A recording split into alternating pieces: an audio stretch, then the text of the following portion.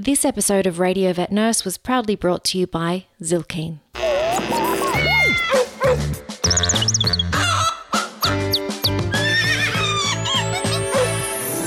Radio Vet Nurse, the podcast, with your host, Kat Robinson. You're listening to Radio Vet Nurse, the podcast for vet nurses where we tell our story. I'm your host, Kat Robinson. Vet nursing can be a tough gig, and yet we absolutely love it. So when it comes to vet nurses, who are we? How do we achieve greatness? How do we cope with the more challenging parts of our job? Radio Vet Nurse is our way to start a dialogue around these questions and to create a space where we can tell our story. Each episode you'll hear from a different vet nurse about their personal experiences in life and in vet nursing. In this episode, I caught up with Sophie to talk about her experience working in shelter medicine. Sophie worked as head nurse at the RSPCA and was kind enough to share some eloquent and considered thoughts on the shelter environment, behaviour and enrichment. The shelter environment is a crazy one and really different to general practice. Nurses and technicians working in this area have an extremely high volume of patients passing through their care, each needing extra love and TLC since they're not at that stage rehomed with a family. Despite this high-level caregiving and Sophie's work with the RSPCA inspectors and exposure to cruelty cases, she paints a really positive picture of nursing within this niche. It was a pleasure catching up with Sophie, and this episode is a must listen for anyone who's ever wondered about working in the shelter environment. Hi Sophie, welcome to Radio Vet Nurse. Hey Kat, how are you going? Good, how are you? Yeah, really good, thank you. Very excited. Excellent, I'm excited too. Now, I know you are a fan of podcasts, so I'm in a bit of a podcast drought at the moment, so I'm keen to know what are some of your favourites. Oh yeah, well I'm obsessed. I'm probably listening to them for most of my day. Getting up in the morning, on the way to work, in the shower, even like sometimes before bed just to kind of zone out in my head. I'm actually a big true crime fan. I think that's probably 90% of my podcasts. Even, really terrible ones I still love listening to because, you do run out quite easily if you listen to them enough. But my favourite's probably actually one called No Such Thing as a Fish. It's a fact kind of based one. It's from the researchers that do the panel show QI. And it's really great because it's just got, a group of people going through all the fun facts that they found that didn't make it into the TV show. They get really funny guests on there and really learn little fun facts that are really obscure that you wouldn't learn any other way. I know the ones you mean, the ones that Stephen Fry kind of sprouts out and says, this is true, and yeah definitely. That sounds good. I love true crime trash as well, I have to say. The trashier the better almost. Yeah, and they do get addictive, and then you get podcast shame when you've binged a full season or multiple seasons. On a day off. And you're like, I've got a problem. I think I need a podcast intervention. And I think I was getting really over the radio. I used to listen to the radio a lot, but I hate cheesy ads. I get really fussy with music sometimes. I'm like, nope, and just skipping channels. So I think I just found this as a really good alternative, and it's just, constantly playing in replace of a radio. So that's good.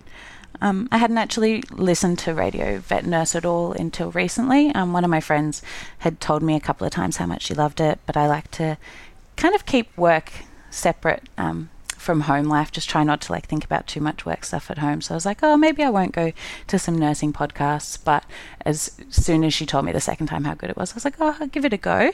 And I've been listening to them recently. I'm really loving all your podcasts. I definitely thought yours would be slightly more serious. I don't know what I was expecting, but then when I started listening to it, it was great. It was really conversational. Yeah, that's it. And I should mention we're recording this sort of in the first half of 2019, and I don't yet know when it's going to launch because I'm stocking up on my episodes so that I can just have them roll out when I have a baby in October. Oh, that's a good idea.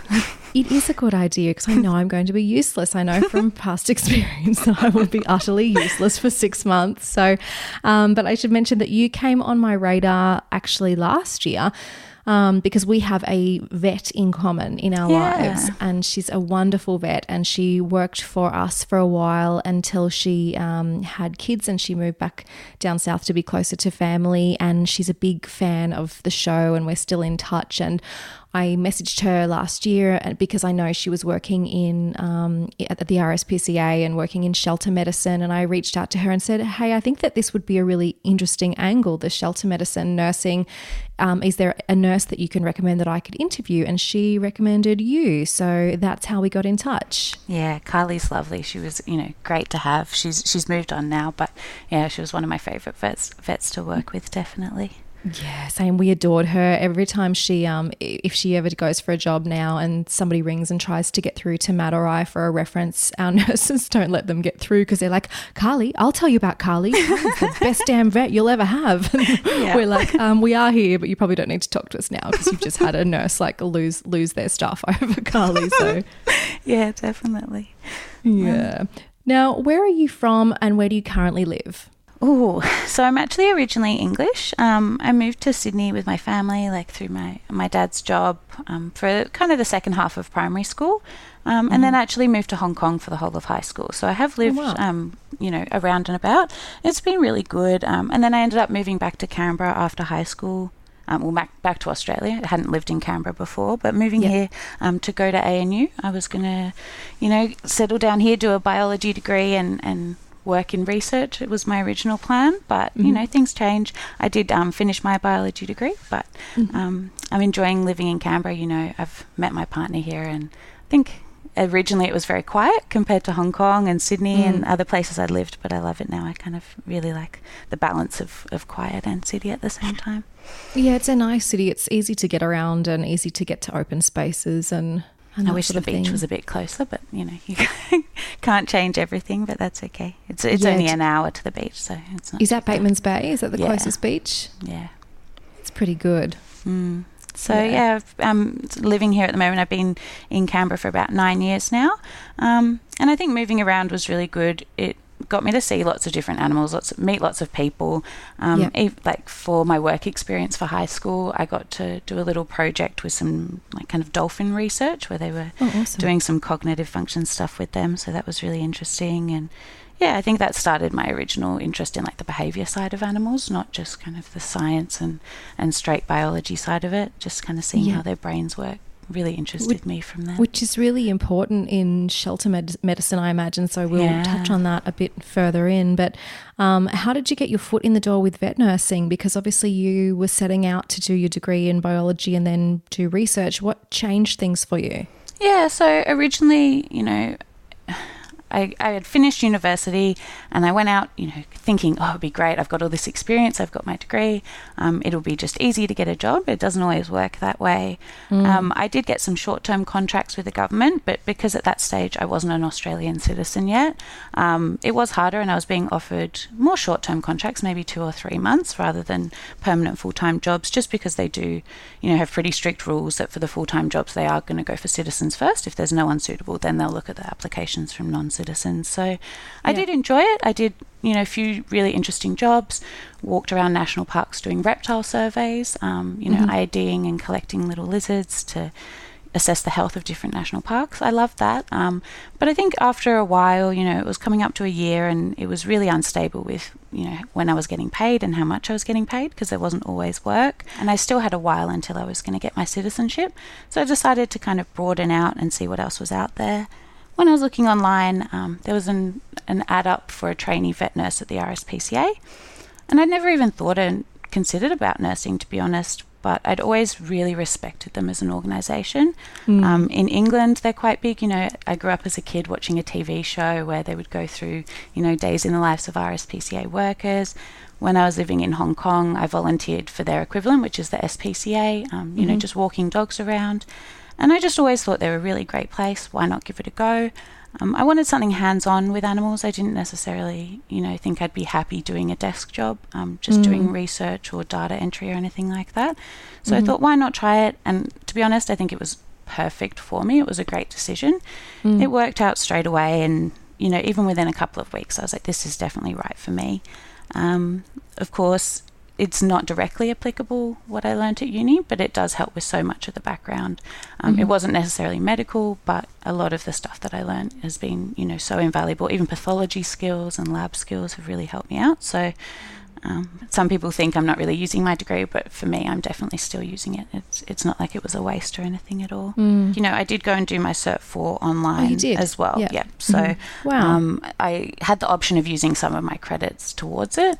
I was studying online and it did seem a bit too overcomplicated for what it was worth. So in the end, I just did all of the subjects for the Cert 4. I thought it would be interesting anyway. And there's little bits and pieces that I definitely remember learning at uni that pop up every day. And I'm like, oh yeah, you know, vets might be talking about something.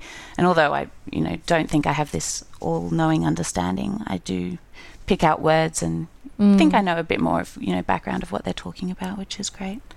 Yeah, that's great. And so you started as a trainee veterinary nurse at the RSPCA and did your Cert 4 at the same time and worked your way up. And when I first reached out to you, you were still working there, but you've actually just moved into general practice in the last month. But how long were you at the RSPCA?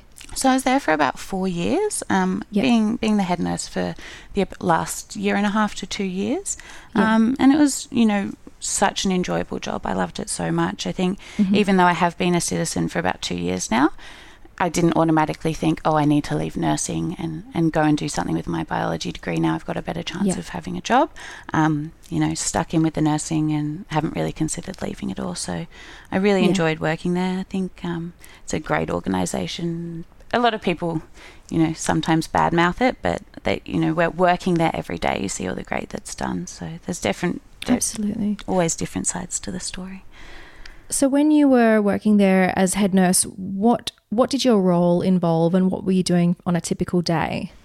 Well, I did do a lot of things similar to other vet nurses that are head nurses. You know, I'd do staff training, ordering inventory, rosters and supporting other nurses, but the shelter's also really different, dramatically different from just a normal vet clinic and a general practice. We had a high number of surgeries, but quite simple surgeries, so mostly desexing procedures, as all the animals that we adopted out would come through the vet clinic, most of them obviously entering the shelter not desexed to begin with. So there was a lot of anaesthetic monitoring. Our surgeons going through such a high load of desexing procedures, they'd be super quick. We'd get everything rolling through. You know, nurses would be in charge of making sure all the animals were safely you know, ready for surgery straight through, and it was almost like a conveyor belt with a vet supervising the inductions, but the nurses doing most of the work, and it was a very high surgery load. So a lot of that. All the animals that came through also needed vet checks when they entered, ongoing treatment, so a lot of restraining, a lot of, you know, simple cleaning of wounds and things like that. There'd also be the really dramatic things that would come in via the inspectors.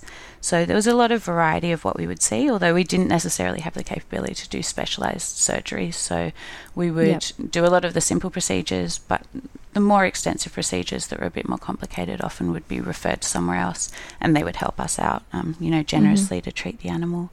I also got a really cool range of animals coming through. So compared to a normal vet clinic, I'd see a really high number of, you know, rabbits, ferrets, birds and reptiles would come through. So I'm a little bit of a reptile nerd. I really, really like reptiles. So it would always be fun. And, you know, they would hang around in the shelter for a bit longer. They're not always the pet that someone's looking for. So it would be nice, you know, up near the staff room, there'd be some reptiles in tanks that I'd get to go and hang out with every once in a while. So my husband's pretty happy that I'm not having them at home because I just get that fix from at work. But plenty of cats and dogs as well, so it would be good. That's awesome. I don't know, actually there is a nurse at our work who likes wildlife and reptiles and everything like that, but yeah, you don't meet that many nurses who are reptile fans, or, you know, more so than cats and dogs, so I think that's really, really cool. I think if I had continued on at university and done honours, I would probably do something with native reptiles, but you never know. It's just one of those weird things that really interest me. I think they're fascinating. Yeah, absolutely. And what was the best part of your job when you were working in shelter medicine or at the RSPCA? I really liked working with the inspectors. I don't know if it's something that I'd ever be interested in doing full time, but I did cover for a couple of months when someone was on leave, and even normally working in the vet clinic, we'd often have to assist with inspectorate cases that would come through. It's really is very distressing, and I think it's something that not all people can deal with seeing, but for me it's a really kind of triumphant experience, and you know, you really feel part of a really big picture, being able to help out. So you can see it from the beginning of the journey when an animal might have been removed from a really terrible situation. You get to see the steps of them going through the shelter, slowly improving, and then in the end you get to see, you know, our kennels and cattery staff finding the perfect home for them that suits, you know, that specific animal. And it's really nice to see that journey and, you know, all the different stages of it as well. So yeah, it's nice to see the ending, but it's also good to see the horrific beginning as well. You get to, you know, bond with the animal and really feel like you've done something great at the end of the day. It never fails to amaze me what just basic, you know, flea and tick prevention and desexing and some socialization can do for a neglected or, you know, stray animal. Like I remember a friend of mine was living in the Solomon Islands doing a volunteer stint abroad, and a dog, like a local feral dog, adopted her sort of near where she lived, and she would go jogging and this dog would go with her and then it would sleep on her veranda and just sort of moved in with her.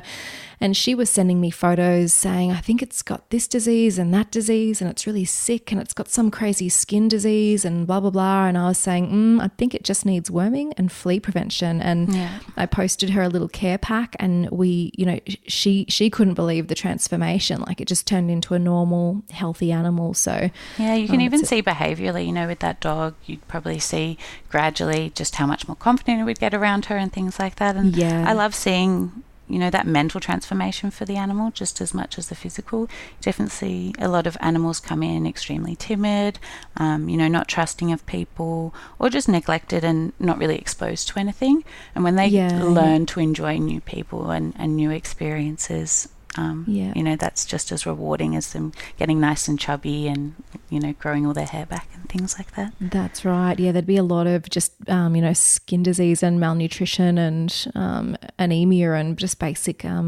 preventable things. And I'm interested to know how you guys focused on the behavioural enrichment and care provision for animals living in large groups, and for some who would be staying with you for a really long time. Like that must have been really rewarding to be thinking about as well. Yeah, so we definitely have some animals that unfortunately have to stay in, you know, the shelter's care for a long time. In some cases, it might be an animal like a rooster. We actually have a lot of roosters that come into the shelter because people get them as chicks. They don't realise they're going to be males. They get noise complaints because in the suburbs of the ACT, you know, you can't have a rooster. If you're getting noise complaints, you do have to rehome it or, you know, take it elsewhere. So a lot of people will surrender them to the shelter. They're for free if people do want them. We just make sure they're going to a good home in a suitable area, but nobody really is in need of roosters. So some of them have stayed close to a year before. We make sure they've got, you know, really big digging pits and all these different enrichments with food. But also some animals can stay in the shelter for a large amount of time. They may be awaiting a court case or something like that. And unfortunately, we aren't able to rehome them until a legal thing is sorted out.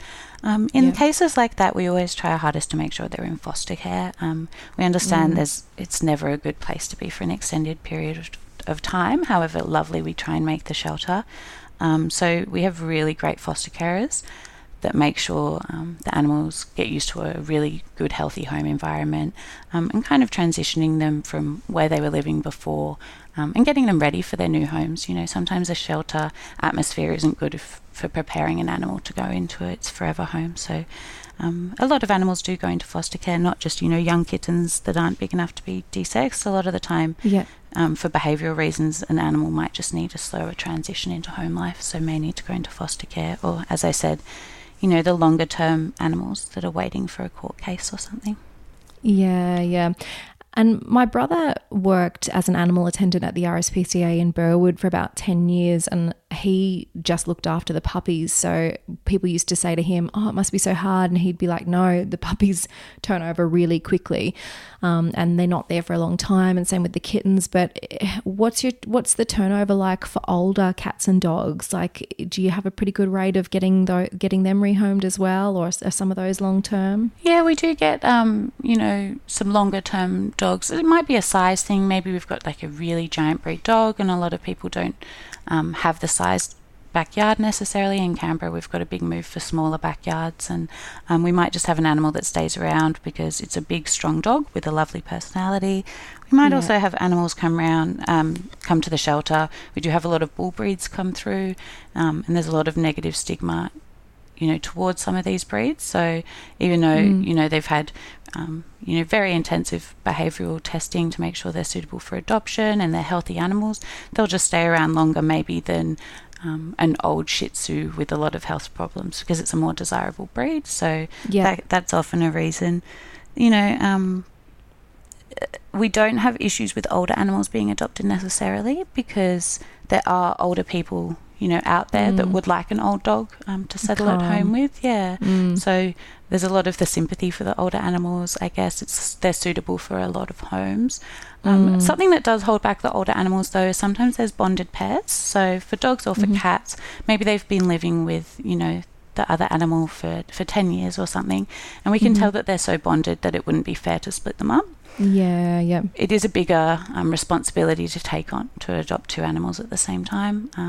So sometimes that can hold them back, make them stay at the shelter a bit longer, but it does mean that they get the better home in the end, so it's worth the wait, I think, in cases like that.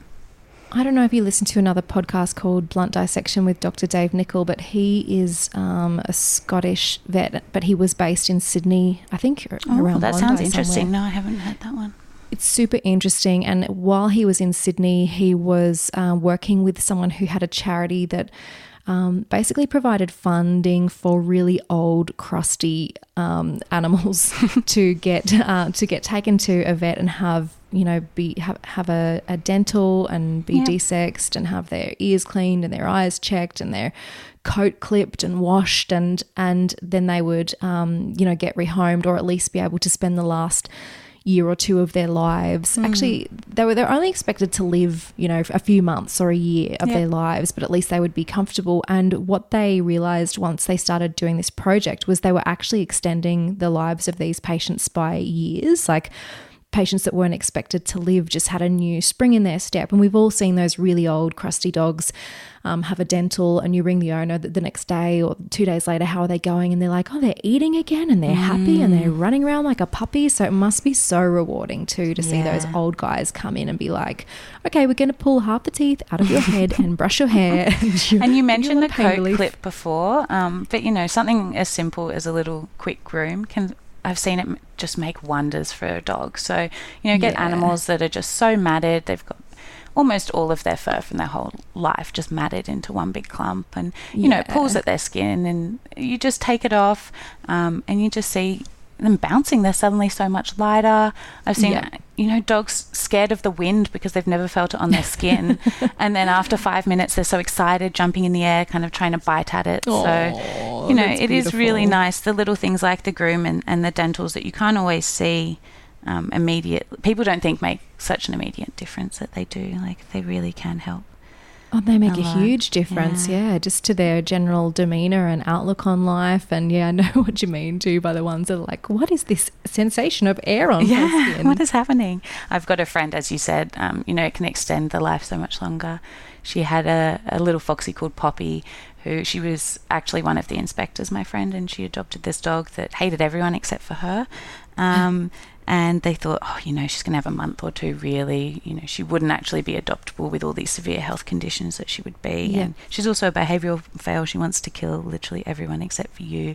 My friend took her home, and she's ended up living, I think another 3 or 4 years apart, except, they thought that she would only live for a couple of months. And she's turned into the most lovely dog ever. She loves everyone now, is never aggressive and put on all this weight, and only recently lost her, unfortunately, last month. But, that extra 4 years that no one thought this dog would have. We don't know how old she was.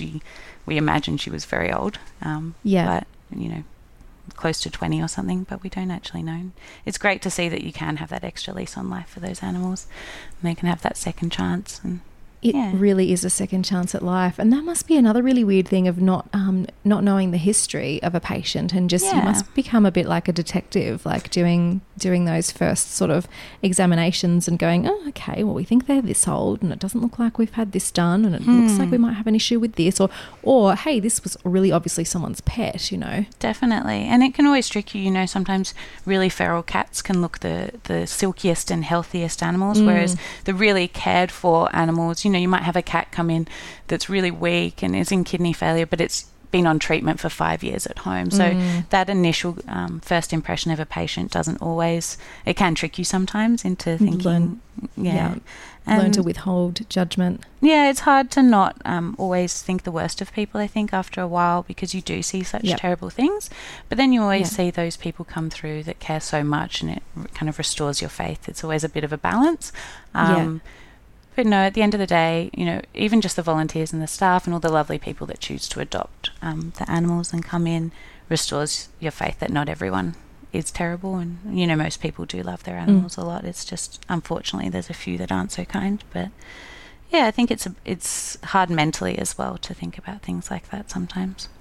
Absolutely. And you were working there for a long time. And when Carly wrote to me, she said the shelter environment is nothing like GP. It's really crazy. The nurses have energy and compassion that just astounds me. We have a really high volume of patients passing through. So, I can imagine it would be challenging on so many fronts, and really high highs and probably some really low lows. Yeah, and I think, you know, you do get attached to the patients that come through because they don't have, you know, that owner coming to pick them up at the end of the day. Yeah. Although you do have such a high volume of animals coming through, you still have to give a lot to each of them because, even if it's just a kitten that's come in for desexing and is going to be adopted in a couple of days, or a really sick patient that may not survive, all of those animals, no one's coming to pick them up, no one's going to be keeping an eye on them to check they're okay, except for you. So you can't help but really bond to all of them. Wow. And so with such an emotionally and mentally exhausting job, how were you setting yourself up for each day? What's your routine when you wake up in the morning? I'm terrible. I must admit, I just love sleep too much.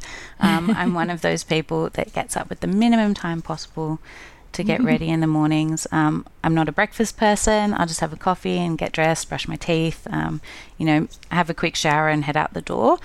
But, you know, I am quite organised in my head in the morning. I'm quite a good morning person. So when not a morning person, but when I do wake up, my head's switched on pretty well. Yep. So I'm big on lists, and I think, you know, just before I start my day and I'm at work, I'll go write a really big list, fill out my diary, make sure I know what's going on.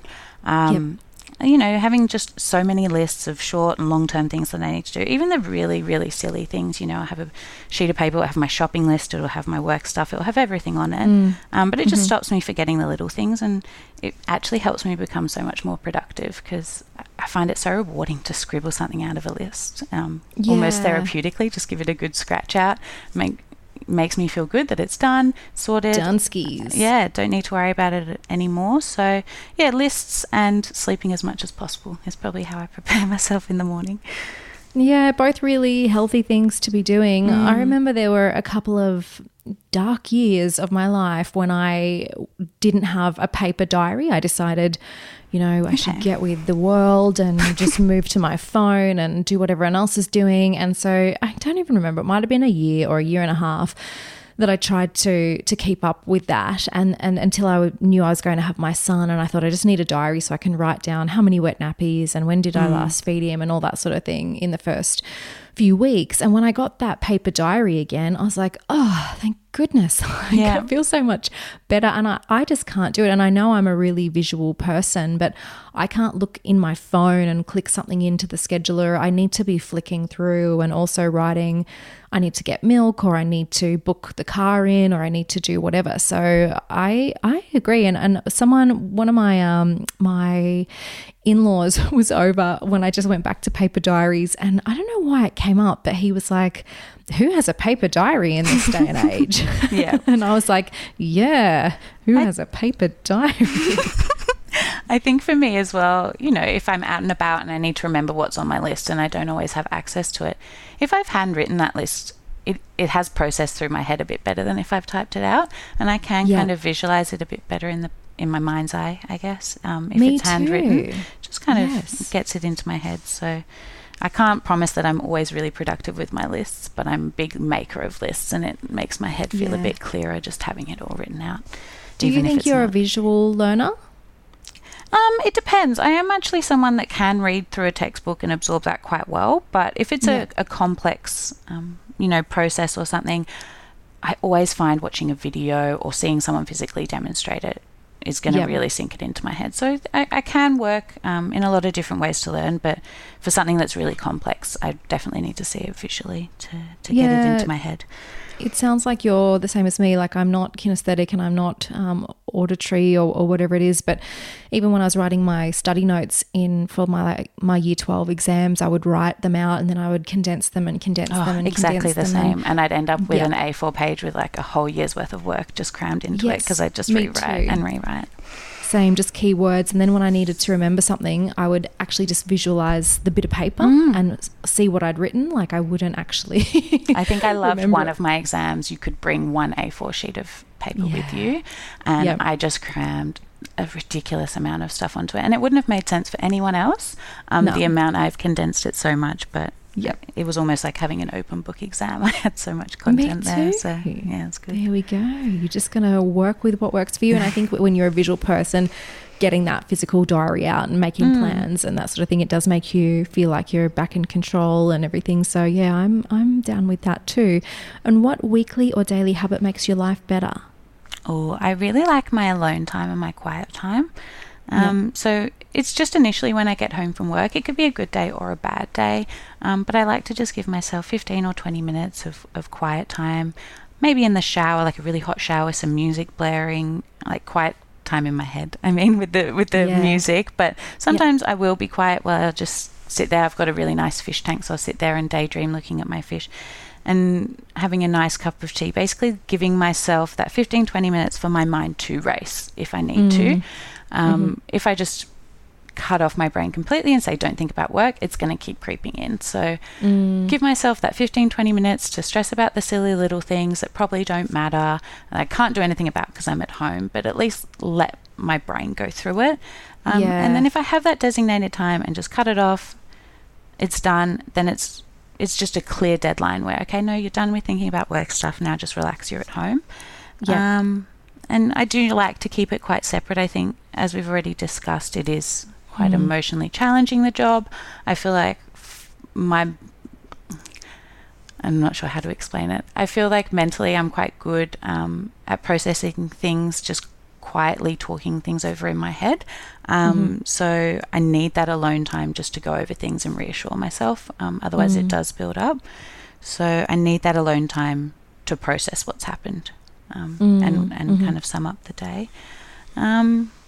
What else? I also found my life's a lot better now I'm spreading out my study. So I'm currently studying at the moment again.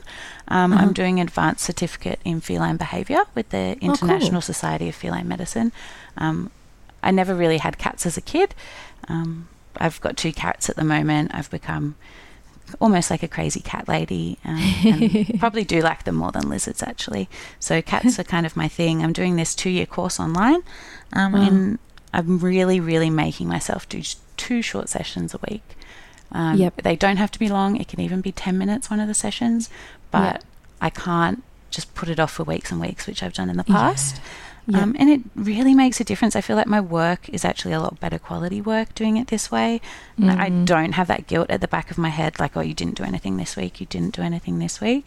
So I find it quite fun and quite interesting. So it is helping me a lot. You know, it's actually a really enjoyable course for me. So just making sure 2 sessions a week and not leaving it to the end like I did with uni and my Cert 4, because that was something that I did a lot. And it affects your work, but it also affects your mental health quite a lot if you're really stressing and feeling that you can't complete it. I know with my Cert 4 there was times where I was like, how am I ever going to finish this? And starting can be really challenging. So if you've made a start and you're just chipping away in little increments, I think that's better than when it just becomes this big monster in your mind of, oh, now I've done nothing for 6 weeks and I'm really far behind. I don't even know where to start. And this course that I'm doing is really good actually, because the assessment tasks are really diverse. They ask you to make educational posters, to design like kitten classes, for example. So it's not all just, write 1,000 words on so-and-so. Yeah. It really tests your brain and how to communicate your ideas in different ways. I think in the past maybe I would struggle explaining my answer in anything apart from just written paragraphs. So yeah, it makes you process things in a different way, and you learn a bit better if you're doing it in an interesting kind of assignment. So is the course through ISFM? Yeah. So excellent. It's really, I'll put a link good. to it. What's it called? So this one's the Advanced Certificate in Feline Behaviour. I think, I could be wrong, but I think that is the same course that Nat from Australian College of Vet Nursing mentioned in her episode. Oh, possibly. And she also mentioned that she was just doing it in small increments because she's really busy with work and that sort of thing too. So she was sort of saying every afternoon I just make myself do even 10 minutes and I stop even if I'm interested. But just it's like a little treat every day just to do a bit more. So it sounds really good. And I think that at the moment, cats and feline behaviour and cat handling is a really important area. I think that we need to get up to speed with that, and I know at my practice we definitely do. I think it gets neglected sometimes. It's just it's a thing. A lot of people think, we need to be more conscious of our handling of dogs. They can cause a bit more damage if they are not handled correctly, but at the end of the day, cats need to have that stress-free environment. It'll reduce the likelihood of, any bad things happening in clinic. But I noticed a lot at the RSPCA. We had a whole separate room for cats. We had everything quite separate for cats and dogs, and it can make a huge difference to just, you don't have to worry about handling techniques as much if those animals have a lot less stress on board. Yeah. And it's easier to ignore the issue with cats, I think, because they're not so vocal in complaining if things aren't to their liking at the practice, but you can make a huge difference. And we've been pretty good since I went to the Wasava conference in 2015 with things like a separate cat area in the waiting room and keeping cats off the floor, just elevated in a cat parking space on a table. And we put a cover over them covered with Filiway spray, and we have pheromone adapters in a separate cat hospital and that sort of thing. We've been really good with all of that, but on our list to do for ages for myself and for our head of nursing and patient care has been banning the scruff and getting our heads around how to do that. But it's so difficult because we're growing as a business really quickly, so we always find ourselves drawn to we need to respond to this and we need to fix that and we need to train this person, and it keeps getting sort of pushed down the list, but it is definitely something that we need to do. Do you cover that in the course? Do you have any tips on... At the moment, we haven't got to the handling section. I'm about halfway through the 2-year course, and I found it really interesting so far, and there is a handling section coming up. I think there is one or two very rare circumstances where a scruff is probably what you're going to need to do. But, that other 99% of the time, there are alternative ways. I'm a huge fan of towels. I think just toweling, even an animal that doesn't seem particularly stressed when you're getting it out of a cage. I think he or she, that cat, can feel so much more protected being transported somewhere. If it's just got that kind of safety blanket around it, covering a head, just gently draping a towel over a head can make a world of difference when you're doing procedures. And a lot of the time you won't need that tight restraint if the animal, is feeling more protected under that towel. It's also a nice, little safety net between you and the cat if they do decide to lash out. But mainly it's just to keep them a bit more calm and in a dark, quiet space. I think it does make a big difference, if possible, to keep them in a really quiet area without all the dogs barking everywhere. It's not always possible. It's actually rarely possible. But I've just seen, the same cat on a day in the clinic, for example, when there was no dogs around at all that were barking, just completely silent dogs, and the same cat come back in a completely different circumstance, and it was a more dangerous experience for the staff. It was a more stressful experience for the cat, and he never really trusted us again after that bad experience. So the little changes that you can do, I know it's always hard with way vet clinics are set out and things like that, but in an ideal world, if cats and dogs were completely isolated and no scruffing and just towels to restrain, I think I would love that, but I understand it's not always possible. The toweling is a great tip, and I'm going to take that on board. And there are so many things you can do even with a really minimal budget and with a practical layout that's not great. Like we're in a building that's literally over 100 years old, and it's not a purpose-built facility, and we don't have a separate area within the waiting room, but we still just have signs up saying this is the cat area, this is the dog area, please don't bring your dog over to the cat area. And we tell people, lift the cage up, let's cover it up with this. And you can actually just when we started doing that, I remember my husband was like, the cats are so much better when they're coming in for consult just from being covered over, given some pheromone, removed from the dogs. And sometimes dog owners are really oblivious. Like they'll just let their dog be sniffing a cage that's on the ground. And you're like, can you please get your 50-kilo dog away from the cat? And it's worth mentioning as well, if possible, like if those towels have been in the cage with the animal for the day, if they're a stressed animal, it's probably going to release stressful hormones onto the towel, so that's not ideal. But if you do have a towel either that's come from the home with the cat or has been in the cage with the cat, I feel like that does make a difference too. It might be just in my head, but it does seem to make them a bit more settled. Yeah, we do ask owners to bring something from home if they're in for day surgery. And another really cheap thing that you can do, when I got back from the Wasaba conference, I was looking at Kuranda beds, I think they're called. They're like elevated kind of bunk beds that you can throw a towel over and they can hide under or get on top. So they've got vertical space as well. And we ordered one, but it was really expensive, and I wasn't convinced that they so much wanted the vertical space as the hiding, I felt like was the preference. So I just went to one of the, $2 reject shops, whatever it was, and got some buckets that were sort of, short squat ones with big circumference. And then I just cut like a little igloo door hole out of them with a Stanley knife, and we just pop those upside down in there, and you can fully wipe them down with Trigene at the end of the day. Like you could have a cat flu cat in there and it wouldn't matter. And they just, they love just going in there. They get in the little hidey hole and they curl up, and they feel really safe when you go in there to get another patient out or do something. They just tucked up in there going, well, I'm really safe. So there's so many cheap and easy things you can do. Yeah, and the amount of inventory we order, although cardboard boxes aren't easy to disinfect and they'd probably be one use, instead of them going straight into the recycling bin, we'd always repurpose them. We'd have like little cat dens for cages, but we'd also have kids come in during school holidays for programs like arts and craft ones, learning about how to make enrichment for their pets at home.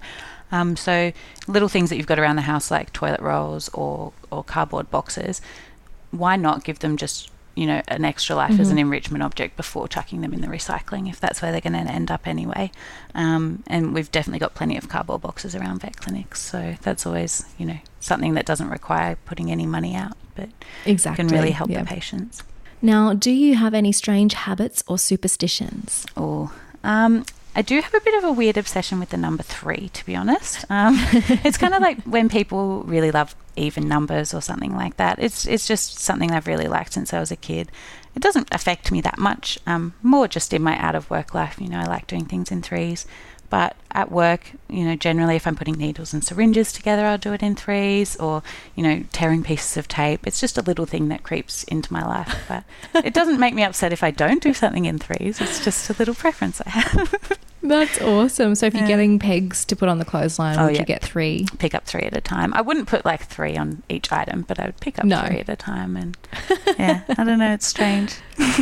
That's really cool. I've not heard that before, but I do like it. Yeah. I think it's rubbed off on my partner as well. He's secretly doing it all the time now, but that's okay. He's picked up on it. He's like, this is the best thing ever. I don't think he likes that he does it. He just does it, and he doesn't like that he does it. My husband, when he chops like a salad or chops vegetables, he will count every chop in his head. That would get tiring. Yeah, and at the end he'll be like 876. And I'm like, I can't believe you were just counting that whole time. Well, hopefully that doesn't rub off on you and you don't pick that up, because that would be exhausting. I would not have the attention span to do that. My brain would quickly be wandering. So, dear. And can you think of a purchase made by you or your employer that's positively impacted your vet nurse life in recent memory? Yeah, so I think a purchase I made that definitely made a difference was I got myself a really good new pair of boots, and I made sure I put insoles in them from the beginning. It sounds like a little thing, but it just positively impacted my day so much. And in this industry, we're on our feet so much, and just having aching feet all the time was actually getting to me. I was just being grumpy because my feet were sore all the time. And just having enough support, I'm lighter on my feet. I feel like I'm jumping up, getting to do the next task quicker, and feeling a lot less fatigued at the end of the day. I was coming home just exhausted, putting my feet up and not wanting to do anything. But really good quality boots and insoles, they have made a big difference. And then also a new purchase that, the RSPCA got was having portals between their cages. So if you imagine, hospital cat cages, having just a little portal, like a door in between the cages, so you can open up one cage into 2 or 3 or even 4 in some cases and close them whenever you like as well. So the vet clinic was busy quite often, but if there was an empty space, you could always open that up for a cat to have an extra cage.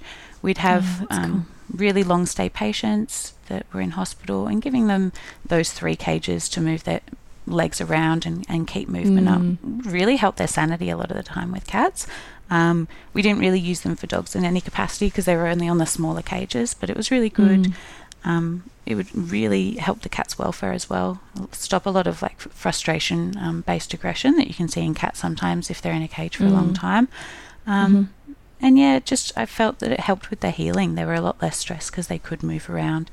In some circumstances, it also helped with staff safety. If there was a cat that was a bit aggressive or a bit sore or something like that, and you did need to clean it out, it was easy to isolate, that cat from its food and litter and things like that. So, and give it a nice hidey section and a section with the food and water, and it's good. That sounds great. I've seen photos of those actually, and some where the portals go vertically as well, so you can put like a raised bed or something where they can jump up into the next one. And it does sound great. And I think that's a requirement too if you're going for accreditation with ISFM or those sorts of places. You need to have the ability to have cats in a much bigger space if they are there long term. So definitely great for enrichment and their welfare. And there would be a lot of cages of kittens as well. Hypothetically, a litter of kittens may come in and get cat flu or already have cat flu as they enter the shelter and need to be in isolation for a week or 2.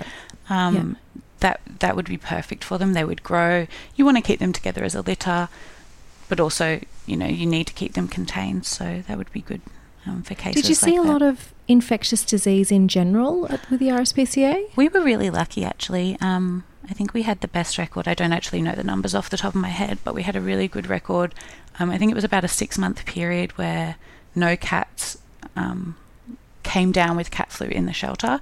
There was a few cats that came into isolation, but they had come into the shelter quite sick already. It's quite common, in any shelter environment for cats to become sick when they're stressed and in their long term, but we changed some of our vaccination protocols, tried to reduce stress of the cats, and we managed to not have any animals getting flu in the shelter for a really long period of time. When I first started, there was a lot of instances. I guess it can fluctuate around as well. But no, we had really good... We would get ringworm come in every once in a while, but we were very lucky that, cases of parvo would be almost non-existent coming through, which I know is very different from other shelters. Sometimes they can see a lot of parvo. Cat flu, because we would have a really high level of cats at the shelter. The Pound actually lost their cat facilities in Canberra a few years ago, so we were taking on all of the cats in the area. They weren't going to the Pound, whereas dogs were kind of split between the two. So a lot of cats coming through, basically all the cats from Canberra. We would have, at one point, we would have really high numbers of flu, but towards the end, almost no cats at all. So that's good. Ringworm is hard to treat though, because it's quite a long process. So a lot of times if there were cats or kittens with ringworm, they would have to go into foster for their treatment because it would be, not fair on them to be in the shelter for that long. Is it hard to find foster carers given that it's zoonotic? Luckily, we do have really dedicated foster carers, but because it will, if you take on a litter of kittens with ringworm, you can't really take on healthy kittens for the rest of the season because it can stay in the environment for so long, and you don't want, other foster kittens coming and getting it. So we'd have designated foster carers that would do it, and they would be a couple of really committed ones that would take all the ringworm litters. Luckily, they weren't common enough that we would struggle because we had 2 or 3 foster carers that would do it. Yeah, so it would be a lot harder. Sometimes they would stay around in the shelter for a few days until we could find a foster carer, but we would in the end. Yeah. One thing that we see, I mean, we do see quite a bit of parvo up here, I think probably because there's so much rainfall up here as well, and it's an ideal environment for it. But we also see quite a bit of hookworm, and it's always, always try and pick up parvo on the phone maybe so that we can start our isolation protocols. But often if I hear that the demeanour is fine and if the puppy's eating, then I'm usually like, it's probably hookworm. And then if they come in and they're anemic and that sort of thing, sometimes we get whole litters that need blood transfusions, and it's not always that the owners aren't worming, it's just sometimes that they're not worming with a good quality wormer. So did you see a lot of hookworm as well? We wouldn't see much hookworm. We would just see really, really large general worm burdens. Hookworm's not too much of a problem here, but we would have, puppies come through that were just so flea and worm ridden. A good example was actually my cat that I got. We were worming her constantly at shelter. She must have had such a high worm burden that I brought her home, and she ended up leaving me a nice golf ball sized clump of worms one time. So I think it's sometimes it's hard to just really really tackle it when it's so high and there's so many worms in there. But yeah, just normal litters of puppies and kittens that are really, really worm ridden, but not particularly just hookworm problems. Full on. Now, tell me about a time when you were able to turn defeat into victory. This could be in a personal or professional capacity. Maybe this is actually a good way to go into, as I was just saying, my cat, Leela, had a lot of worms when she first came into the shelter. She was looking like a bit of a defeat for me for a long time. She was a kitten that came into the shelter. She was emaciated, loads of fleas, loads of worms. One of her eyes had actually kind of imploded and was just a pussy mess, and a really small kitten that was really weak. I decided to take her into foster, give her a go for a couple of days. At that stage, I didn't have any other cats. So, we thought that she was getting better. She then got really severe cat flu. Stressful situation flared it up. Thought, really went downhill, thought that was a defeat.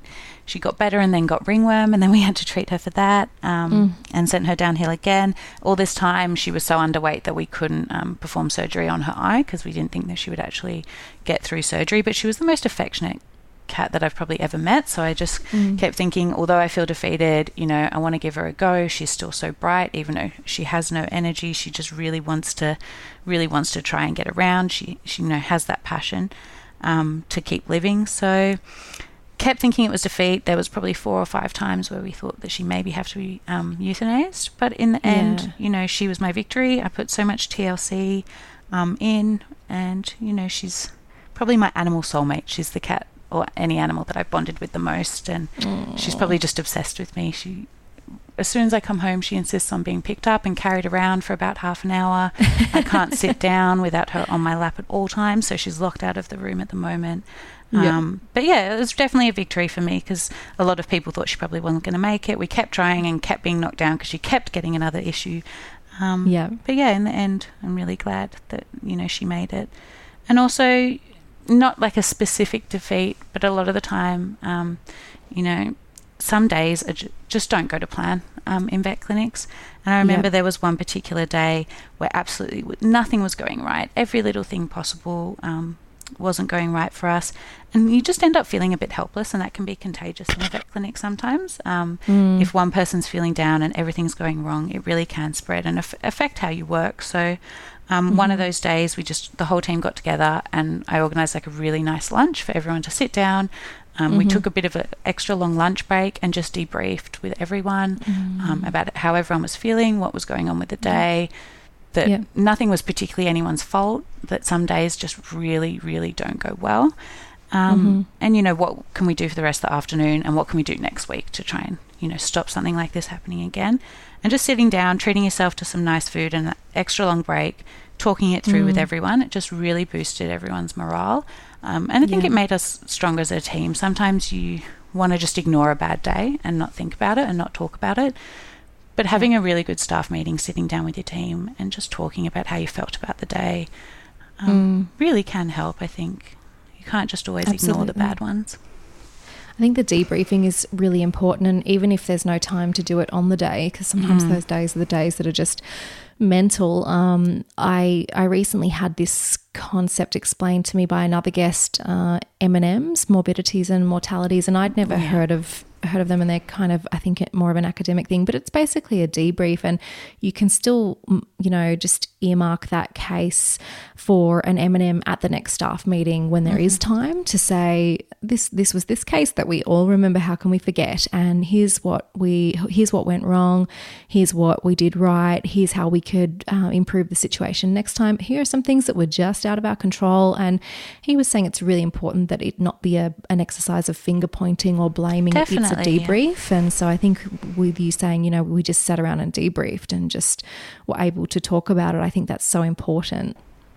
I think as well at the RSPCA that there's lots of different sections. There's the staff that work just in the cattery, in the kennels, the admin team, vet clinics, lots of different teams that all come together in some, maybe there's an inspector hoarding case that's come in, and everyone will come together, see a situation really differently. And it's really good to get those external perspectives if you have had a rough day. So, I can see how their section is working and what may have helped and vice versa for us. So that was something that I think the RSPCA did really well, debriefing and discussing what different sections and how we work together, because I think working together and workflow makes a big difference with how instances like that go. So debriefing I think is something that's really important, especially when, even if it doesn't go wrong, when you have a big day where a lot happens, a debrief can never hurt. Oh, absolutely. Yeah, I think that's a fantastic tip for any team, and I think that's a beautiful story about meeting your animal soulmate at the RSPCA and taking her on, and having somebody to just come and be your best mate from the minute that you get home, and no doubt she's fully aware of all the effort that you put in and all the times that you could have given up on her, but I think that's a fantastic outcome. And she definitely doesn't hold it against us, all the ringworm baths that we had to give her or anything like that. She's still the most loving cat in the world. So sometimes I think she's a bit special. She loves me too much, but that's all right. I think it's scary when you have those animals, because you realise that the bond is only getting stronger and stronger, and you start thinking, oh man, this is getting dangerous. But she only has the one eye. I do worry, she plays with my other cat. I'm like, oh, don't scratch out that other eye, because she is so dependent on me already. I could not, I don't know, she would just have to live in my backpack or something the entire day, because that's the only way that she'd be okay.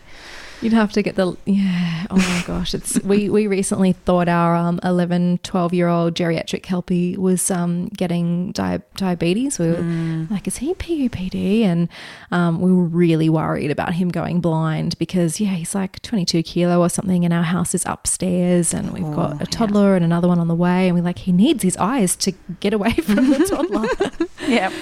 But you do whatever it took. I already was going through in my mind, now how would we modify the house? We'd have to not move the furniture and I've had put a bell on the toddler. Perfect. Very good. Well, this might be a nice time to take a little break. You happy if we come back in a minute? Yeah, perfect. Support for Radio Vet Nurse comes from Zylkene. It's a supplement for cats and dogs that can help with stressful or unpredictable situations. You know the ones: thunderstorms, travel, multi-cat households, all those triggers. Zylkene contains alpha-casozepine to help keep the animal calm. It's the same molecule that helps keep newborns calm after breastfeeding. It's palatable and easy to give. I mix it into my dog's food. Some behavioural issues are severe, and Zylkene probably won't help these, but it works well for many pets in stressful situations. Worth a try, right? Support for Radio Vet Nurse comes from you, if you like. You can help too by scoring yourself some eco-friendly and oh-so-chic Radio Vet Nurse merch. Head to my website, radiovetnurse.com, and check out my glass reusable coffee keep cup. I've also got a lightweight, shatter-resistant glass water bottle. All with Radio Vet Nurse logo, so we know we're in the club. Wink, wink. That's all. Carry on. Welcome back, Sophie. What advice would you give to someone about to enter the world of vet nursing? I think a lot of people jump in not really realising the daily tasks that we have to do. And there's a lot of cleaning up. It's not just cleaning up. It's really important for what we do to prevent infection. But there is a lot of cleaning and disinfecting, and I see a lot of trainee nurses coming in just being daunted by the amount of cleaning work that we do. There's also lots of not so nice cleaning, things like blood and diarrhea, even like vomit and pus that people encounter. And I think it's just worth realising that it's not just cuddling puppies and kittens and restraining animals for vaccinations. There is a lot of hard work, getting down on your hands and knees and scrubbing cages. And I think a lot of students don't realise the importance of it either. I listened to one of the podcasts before of yours, and I'm sorry I've forgotten her name, but the lady that works at the University of Melbourne. Carol, she's amazing. That was such an interesting podcast for me, and I wish almost every nurse when they started had to listen to that, because people really do underestimate the importance of it. That's right. And it's not just cleaning, it's an integral part of what we do. So just making sure that nurses coming into the industry know that that's what they're in for. Also to realise that it's rewarding, but also can be really sad. I understand where I work, there are more sad experiences that we're exposed to. But in any practice, there's animals that you might have worked with for years and you bond with so closely, and you have to lose them. You deal with angry and grieving customers sometimes. And I think it's something that can really get into your head sometimes. So it's a job that's tough on your headspace and can easily cause like compassion fatigue. So if you are struggling with any mental health issues before you come into the industry, not to rule it out, but maybe make up a plan for yourself. So, in this situation, how would I deal with it? I think because it can put a lot of strain on your mental health. And if you're already struggling, just plan out how you would deal with certain situations, and if you need to do anything to mentally prepare for situations like that, because I have seen it get to a lot of people, this industry, and you need to know what you're getting in for. Although there's so many positive things that come out of it, there's also the sad moments, and just making a little mental health plan can really help, I think. And it's not a career that's going to make you really rich, but it's something that I think can just be so emotionally rewarding. So as well, a lot of people may get into the industry and then suddenly realise that there's not enough money in it for them. So doing a bit of research before you jump in and seeing kind of what the award wages are and things like that. Making sure it is the right career for you, because I know there are a lot of people that do study vet nursing and don't necessarily continue on with it. So I think a lot of people are surprised that we don't get paid as much as other professions. Absolutely.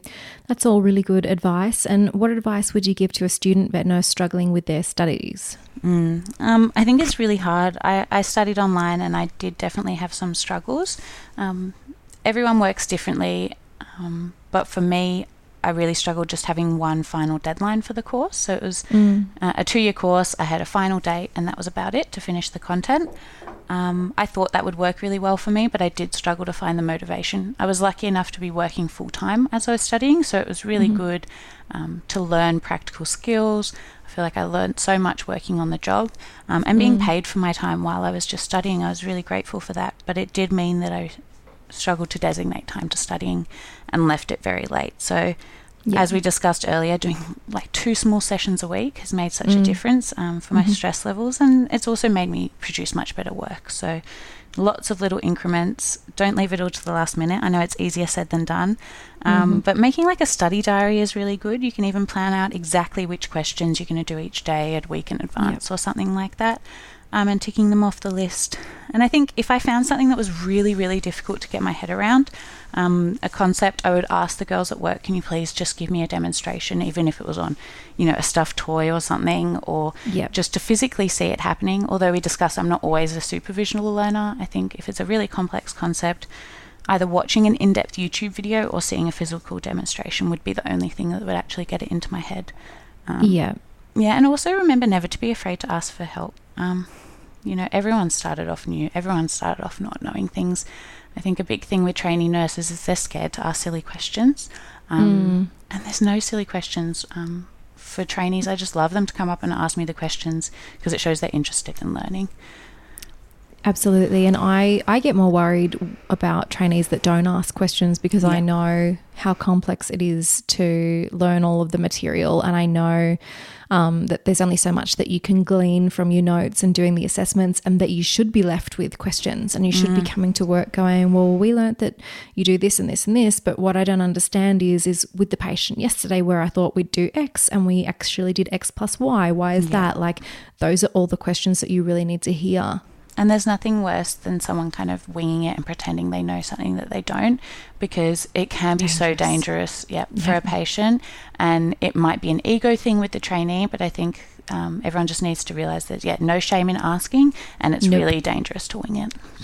Yep, you actually, by asking questions, you flag yourself as someone that can be trusted, because everyone goes, well, we know this person knows their limits and comes and asks, so let's give them this responsibility. Whereas somebody who wings it, everybody's like, oh, we need them where we can see them. And as you said earlier, I've recently just changed jobs, and going into a new job from a place where, I knew almost everything to do with that specific clinic at the RSPCA, and now I feel almost starting again in a different in a different environment. It was really hard for me to start asking questions again. But as soon as I reminded myself what we've just been saying, I was like, no, you need to ask these questions. Although you do have the knowledge and experience, you have no knowledge and experience in this environment. You really need to put your hand up and say, I need help with this, which is important, but can be a struggle sometimes. You need to just check your ego at the door, because it would have been so easy for you to be thinking, oh my gosh, these guys think that I'm coming on as a head nurse and that I should know how to do this. I'm just going to wing it. And the same with me, like when I took a good 6 months off with my son, and I did nothing except for the bookkeeping and the basic things I needed to do for work. A lot changed in that time, like whether it be we've changed from this standard catwormer to this one, or we've got this new drug that we use for pre-medding, or whatever it be. Things changed, and then it was still another good few months after the first 6 month break before I came back and started doing 1 or 2 shifts a week, and I just did not care. I just checked my ego at the door, even though I'm like the owner of the business and I'm the leader of the team. I'd be like, hey guys, I forget where we keep this, or guys, I forget how we do that, or okay, I haven't rolled a vein in 9 months, I'm probably going to be of no use, but like, let's do it. Like you just have to be happy to ask people questions. And I sometimes ask my most junior nurses, like, can you show me this really basic thing? And they just laugh, and nobody goes, oh my God, Kat, you're a moron. They just go, yep, Kat doesn't do so much of that anymore.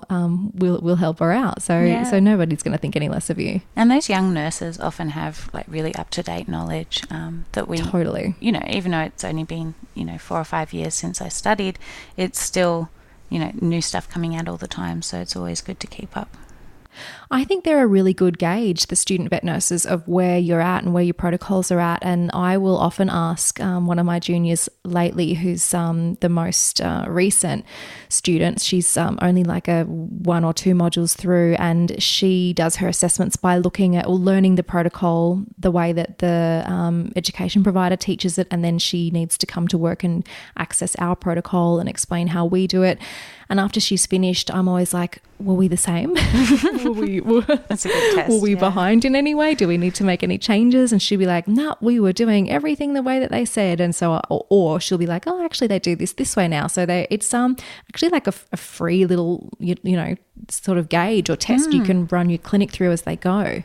Yeah, definitely. Speaking of updating our protocols and information, are there any bad or old recommendations that you hear as a vet nurse that you think should be replaced with more useful or modern information? Working in a shelter environment, you do see loads of unwanted litters of either cats or dogs that come through because people haven't desexed their animals. I'm not saying all animals should be desexed. If people, want to be breeders, that is fine. It's more just the really unplanned litters that nobody really wants that end up at the shelter. So I hear lots of clients saying things like, oh, I've been told to let her have a litter before we desex her, it'll calm her down, and things like that, which maybe were said to clients a few decades ago, but isn't really up-to-date information at the moment. And just the amount of animals that come through the shelter, most of them are they didn't get their cat pregnant, they got it free from their friend, and then before you know it, there's 2 female cats in the house with litters, and there's too many cats, and all of it could be prevented by desexing the animals. So I think, just outdated information on desexing. And a lot of people also say things like desexing is mean. I can't take parenthood away from them.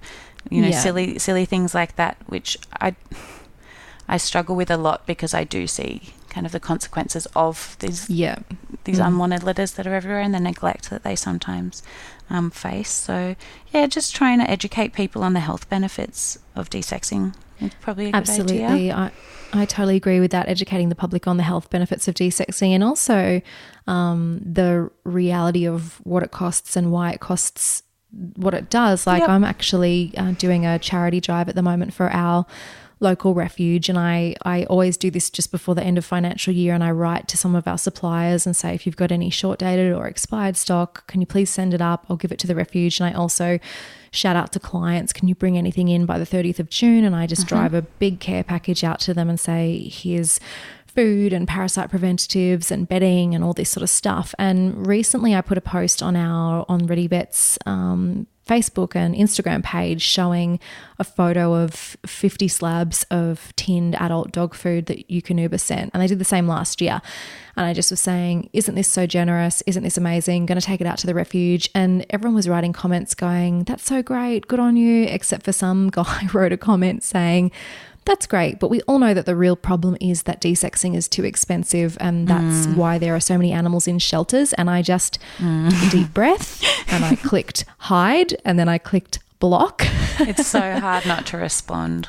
So hard. And you just have to shake it off and be like, okay, I'm not going to get into this with this person. But I think part of the education with the public of, no, your dog's going to be fine if it doesn't have a litter is, this is what it costs. And especially because with a lot of veterinary surgeries, we charge bargain basement prices basically for desex, because we really want to encourage doing it. So, people will either get, as you say, they get their pet for free, or they'll have the pet already desexed as part of the wonderful service provided by places like the RSPCA, or they go to the vet and they have the procedure, and it's cheaper than any other, particularly for spays, any other abdominal surgery. And it's quite a complex surgery. So I think some education that, this is actually a decreased rate for this, and there's a cost. Yeah, and on that as well, one of the most common things that would come in as emergency would be pyometras coming in, and people would then complain. As you said, we're charging quite low rates for this as well, but they would still complain that it would be a lot of money, and you'd refer them back to a spay price and say, it could actually have cost you this much, but people are always very, angry about the price they're paying, when sometimes it can be easily prevented. Yeah, and same with the male older dogs that are entire, and they just have these chronic issues with prostate or urination and inflammation, and you're kind of like, well, we just need to do a procedure that can fix this. And some, particularly I find men who are on this very entire attached male to their dogs, they're really attached, and you're like, it's gonna be fine. Like it's not actually your testicles that we will be removing. Yeah. I have a couple of friends that have snuck their dogs in to get desexed when their husbands didn't know, so it's funny. They could get home and like, something seems different about him. There's also a few things people say, common misconceptions, but people think, the RSPCA just puts everything down, or that they're not particularly caring of animals that come in.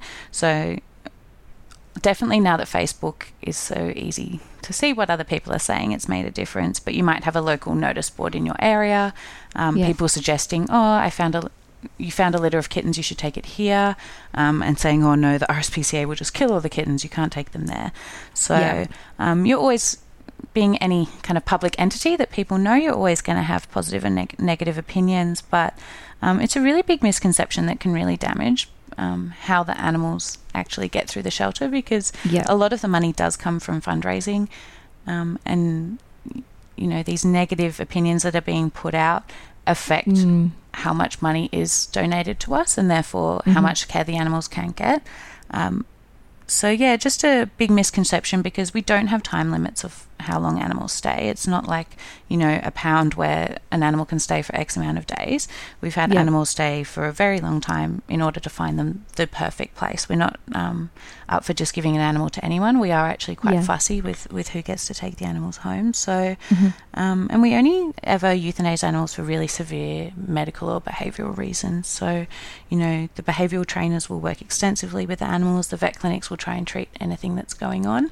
And in some cases, work from those parts of the team aren't not enough. But it's very, very rare that animals do actually need to be euthanized, and most of them find their perfect homes. So that misconception can be quite damaging. And it's hard to change. And I think the RSPCA, I think that from what we know of, a lot of shelters do have funding issues, and a lot of like one of the shelters that we worked, my husband worked with before we had ReadyVet, I know they did have to sort of look at things on almost like a cost benefit analysis and say, okay, well, this patient, we've now diagnosed this disease, and to treat it would cost X, and for that same amount of money we could spay and neuter 10 animals and rehome them and be able to take them in. So I think it must be hard because there is so much variation, and people know from pounds, they do sort of go in and the clock starts running. So for a big organisation like the RSPCA, it is important to let people know that it is different, because I know from when my brother worked there, and I used to be like, how is this possible? Like from just donations. And he said that a lot of people would bequeath massive donations in their wills. So we need to make people, keep wanting to do that rather than being skeptical of like, well, I don't know where the money's going to go because they just put them down. And it is quite separate. A lot of people don't realise there's the umbrella organisation of the RSPCA Australia, but each state's shelter is separate from each other. So there may be a really bad experience someone had in a different state that I may not know the full story of, and then that comes back towards the Canberra shelter, and they're saying that it was all of you that did it, and etc. So it is hard because it's on the funding basis as well, being the small state it's a per capita thing for funding. So the RSPCA in Canberra with quite a small population would get a lot less funding compared to a big Sydney shelter, for example. So a lot of people don't realise that as well. And I think that this, even though we're saying there's not actually as much euthanasia as you might think, I think we've still touched on a lot of challenging aspects of shelter medicine and working in that environment. How are you looking after your mental well-being and preventing compassion fatigue, and how are you continuing to do that in the GP environment? Because obviously we're not immune from these issues in non-shelter environments. Definitely. I think for myself, I really like alone time just to process things in my head. I understand everyone's got really different coping mechanisms, and sometimes sitting by yourself in the quiet can actually have a really negative effect on your mental health if you've got things going through your head. But for me, I just like to sit by myself, sometimes with a podcast, but most of the time not. Maybe doing like a mindless task, like, I don't know, an adult colouring book or something lame like that, but just something that will keep my hands busy, but then my mind can wander, cuddling my cats and just kind of almost talking to myself in my head about what's happened and what I'm thinking. I'm pretty logical when it comes down to it. So if I talk myself through something and see the positive that's come out of it, more than any of the negatives, I always come out of the situation feeling a lot better. So almost having a little debate in my head about why it was a good day, not a bad day. And I'm really enjoying the cat behaviour course at the moment as well. So that is actually helping my mental well-being. As you said, one of your friends was using it as a bit of a treat, and it is a bit of a treat for me at the moment. It is a bit annoying sometimes to get the computer out and sit down and get sorted, but once I'm in it, I'm really enjoying it. So I think a key thing for a lot of people, especially if you are in a position like a senior nurse, is to try and turn off your work brain when you get home. I did really struggle with that at the beginning, and I was finding myself doing a lot of work at home or stressing about things that I couldn't change when I was at home, and I really had to just tell myself that it wasn't helping, and you need to give yourself you time, and if you don't take care of yourself, you're not going to be able to perform your job properly. So definitely switching off my brain and compartmentalising my work as something separate has helped and avoided compassion fatigue a lot. And if you ever feel overwhelmed about life or work, what do you do? As I said before, I'm really big on lists. So I will just write like a giant A3 piece of paper just covered in different lists, and just break it all down and putting things into perspective in big writing and just clearly looking at it makes me realize that it is doable sometimes. I can't do it all at once. I can't do it all today. But then when I do get to scribble one thing out, I'm feeling that one step more clear in my head and more organized, I guess, and almost like a big mind map of what's going on, why I'm stressing. But if I'm feeling really, really overwhelmed, I just kind of need to get away, and I'll go camping for a weekend just to clear my head properly. Oh, nice. Yeah, so like just getting outside, I try not to take any technology, like even speakers, phones, computers. I'll take a phone and leave it in the car, but just having things like a paper book, sitting near some water while my partner fishes and stuff like that, really just gets all those external stresses out of my head. And yeah, I really enjoy it. So if I'm feeling too much, then I just need that. A list won't do for a big thing.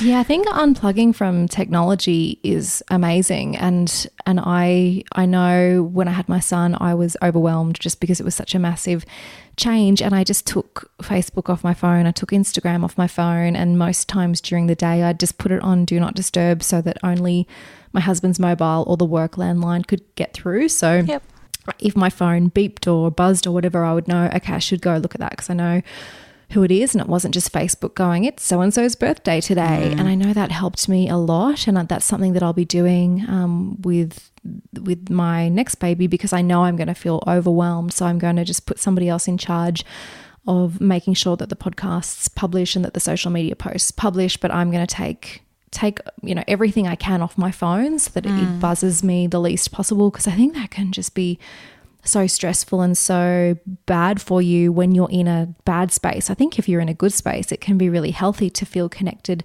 like that. But yeah, sometimes technology, you're like, everything stopped beeping at me. Definitely. And sometimes you just end up kind of getting sucked into just going through your Facebook feed and not really thinking about anything. Whereas if I'm sitting by the water and I've got a book with me, I'm kind of, it's more of a good escape. It's not just kind of wasting my time looking at mindless stuff that at the end of the day I don't really care about. I'm actually getting into stuff I enjoy. So yeah, I think it's really healthy.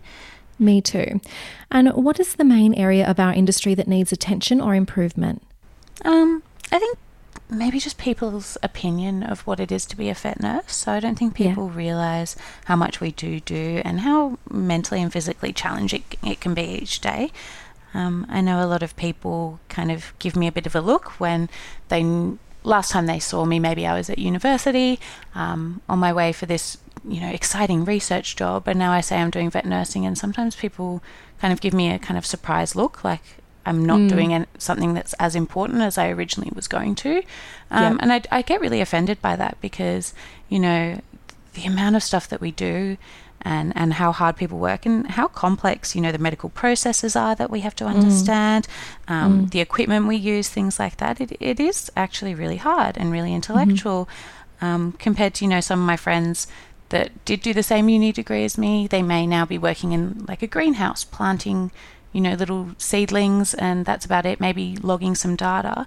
Not saying anything negative about them, but there's just this big conception of what it is to be a vet nurse, and it doesn't always get seen as something to aspire to be as much as other things. I totally get that, because I obviously was a lawyer before I studied vet nursing, and I still probably about once a month, maybe once a fortnight, I'll get somebody, find out that I'm now doing vet nursing or that I used to be a lawyer, and they will say to me almost pleadingly, like, but you will go back to law someday, won't you? Like, or, so do you miss law? And I'm like, can you not feel like sorry for me? Like, what I'm doing is just as important and just as complex. And no, I'm not going to go back to law, because it just didn't fulfill me the way that this does. And a lot of people even say, oh, so when are you going to study to be a vet and things like that, and not thinking that nursing is enough. And to be honest, I'd rather be a nurse than a vet any day. And people don't realise as well from the outside just the risk of compassion fatigue for people in the industry and high rates of suicide. I think so many people, it's fine for them to be rude at the vet clinic, but they would never do it at their doctor's surgery. And people really do need to realise that their actions can affect people. And it's a hard job, and I think we deserve to have a bit more respect than sometimes we do get treated. So totally. So public awareness in all those areas would be great. And if you could reach out and thank a mentor who's helped you in your career and personal development in the veterinary industry, who would it be and what would you say? There's probably two people. So one of them's just my high school science teacher. When I first moved from Australia to Hong Kong, I ended up moving up like half a school year, and I really felt like I was chucked in the deep end. But he was really good. He did kind of an entry-level test to see where I was at. Although I hadn't even touched on half of the subjects I had learned, I knew quite well. So he decided to put me in the top grade. I almost had a breakdown thinking that I'd never be able to do it. But he reassured me that if you're interested in something and you want to do it, you can always give it a go, and there's no harm of trying. So he kind of just convinced me there's no harm in trying, for that first grade class. If it doesn't go well, it's not a drama, we can move you, but there's no harm in like pushing yourself and challenging yourself if you're really interested, because I had mentioned that science was really interesting to me, but I just hadn't caught up with everyone. So yeah, just giving me that confidence to give myself a challenge and give it a go. And yeah, kind of just discuss with me different career options and open me up to the idea of it. So kind of got me in that science and animal science direction. And another person would have been one of the managers at the RSPCA called Simon. So he's actually not a vet or a nurse, but he was one of the managers in the shelter and really, really impacted me during the 4 years that I was there, just with a lot with cat behaviour and getting me interested in kind of the basics of it, but also just how to deal with challenging situations that we see kind of in this industry. I think it's important to have a really good team and be able to support each other. So I think he showed me the importance of that, of being able to work as a team. And when there are difficult things that come in, maybe a hoarding case or something that's really emotionally distressing, how to band together and everyone work together so we don't all burn out from it. And yeah, I think 5 people working together can be as good as 10 compared to 5 people that aren't working together. So absolutely. And I think it's really important to have somebody in the team who is focused on that. And in my team, I'd love to be doing more actual nursing and more sort of hands-on nursing on the shifts that I am there, or even when I'm working from home, I'd like to be working more on clinical procedures and that sort of thing. But something that I kept noticing was, okay, the areas that I keep getting pulled to is how to keep the team flowing together, or how to make it so the workload is distributed evenly and this person knows what this person's doing so that they can support each other, or how to build morale, or how to identify any toxicity that might be building up and negate that. So I think it's great to have someone who has less of a clinical focus, like someone who potentially even, as you say, is not a vet or a vet nurse, who's just standing back and looking at the team and going, how can we get everyone to support each other and function really well together? So I think that's a real luxury if a team has someone like that. Definitely, yeah. And just showing, how much of a difference it can make on the outcome. You get better work, you get better safety for your patients. You're also more time efficient because you've got that workflow. So although it helps the mental health of your staff, it also helps productivity in the workplace as well. Yeah, totally. If everybody's aware of what's going on and everyone's focused on running the day together, then on what they're doing. And I think that trying to move as like a single entity throughout the day, if you have a day where the layout is logical like that, it can be really useful. I know at previous practices that my husband's worked at, that was something that he complained about, is that he'd be sort of looking for a nurse to help him and saying, oh, I need this restocked, I've run out of this, or can someone help me with this? And people would be saying, well, I'm busy because I'm doing this. But there'd be no one sort of looking at the big picture going, okay, well, everyone's busy, but what is the main focus right now, and how can we all start working on, through the list of priorities from most urgent to least urgent together, rather than all just trying to battle it out separately. Yeah, and I think in the shelter it was an extra layer of complexity because we did have the separate departments that would have their own roles. Yeah. But say if the cattery was having a shocking day and everything was going wrong, that would affect the vet clinic and how that would work and vice versa. So you would have to help out other sections because in the big picture it would mean that everything worked out better. Mm-hmm. If the vet clinic was quiet, we would help cattery clean up at the end of the day and vice versa. And working as a team it also has to be kind of the interdepartment things as well that will make a difference. There's a knock-on effect for sure. And in your new role, are you in like a management or a leadership role? No, I'm actually just normal level nurse, and I'm really enjoying kind of seeing how the rest of the world of vet nursing works. Yeah. It's really nice to have a bit fancier equipment. So we've got really nice, endoscopes that we didn't have at the RSPCA and dental x-rays and things like that. Yeah. And I think a big part of it was for me to learn things that I wasn't exposed to before. Yeah. I think I'd kind of needed a bit of a different exposure, I guess, and diversity from a different perspective. So I've been really enjoying it so far. It's really nice to see how different practices work. Yep. I keep seeing things like, oh gosh, I wish I would have thought of that, but I think that's bound to happen. And everyone's really lovely, and enjoying learning and seeing new procedures that I hadn't seen before. That was a big part of the move. So as I mentioned at the beginning, most of the procedures we were doing were desexing procedures with occasional lumpectomies and things like that, or enucleations, but the vet that had done most of the orthopedics had left, so we were kind of stuck doing the most simple stuff, and it's been super exciting. Lots of nice cruciates, gastroplexies, even just things that I didn't get to see often enough before. I'm seeing almost daily, and it's exciting. Yeah, it's really important, I think, to do that move before you get stale, to say, I think I'm, starting to be able to do, my day-to-day here with my eyes closed. Maybe it's time to go specialist or move from shelter to GP or GP to shelter. So, good on you for being proactive and making the move. And I wish you all the best with the move. And it's been really nice getting your insight from the 4 years at RSPCA and shelter medicine, and just nice hearing a bit about the day in the life. Thanks, Kat. It's been great to speak to you. I've really enjoyed it. You too, Sophie. And we'll talk soon. Thanks for listening to Radio Vet Nurse, the podcast. To help us make more free episodes, subscribe and leave a review. Find us on Facebook and Instagram at Radio Vet Nurse, or drop in at radiovetnurse.com.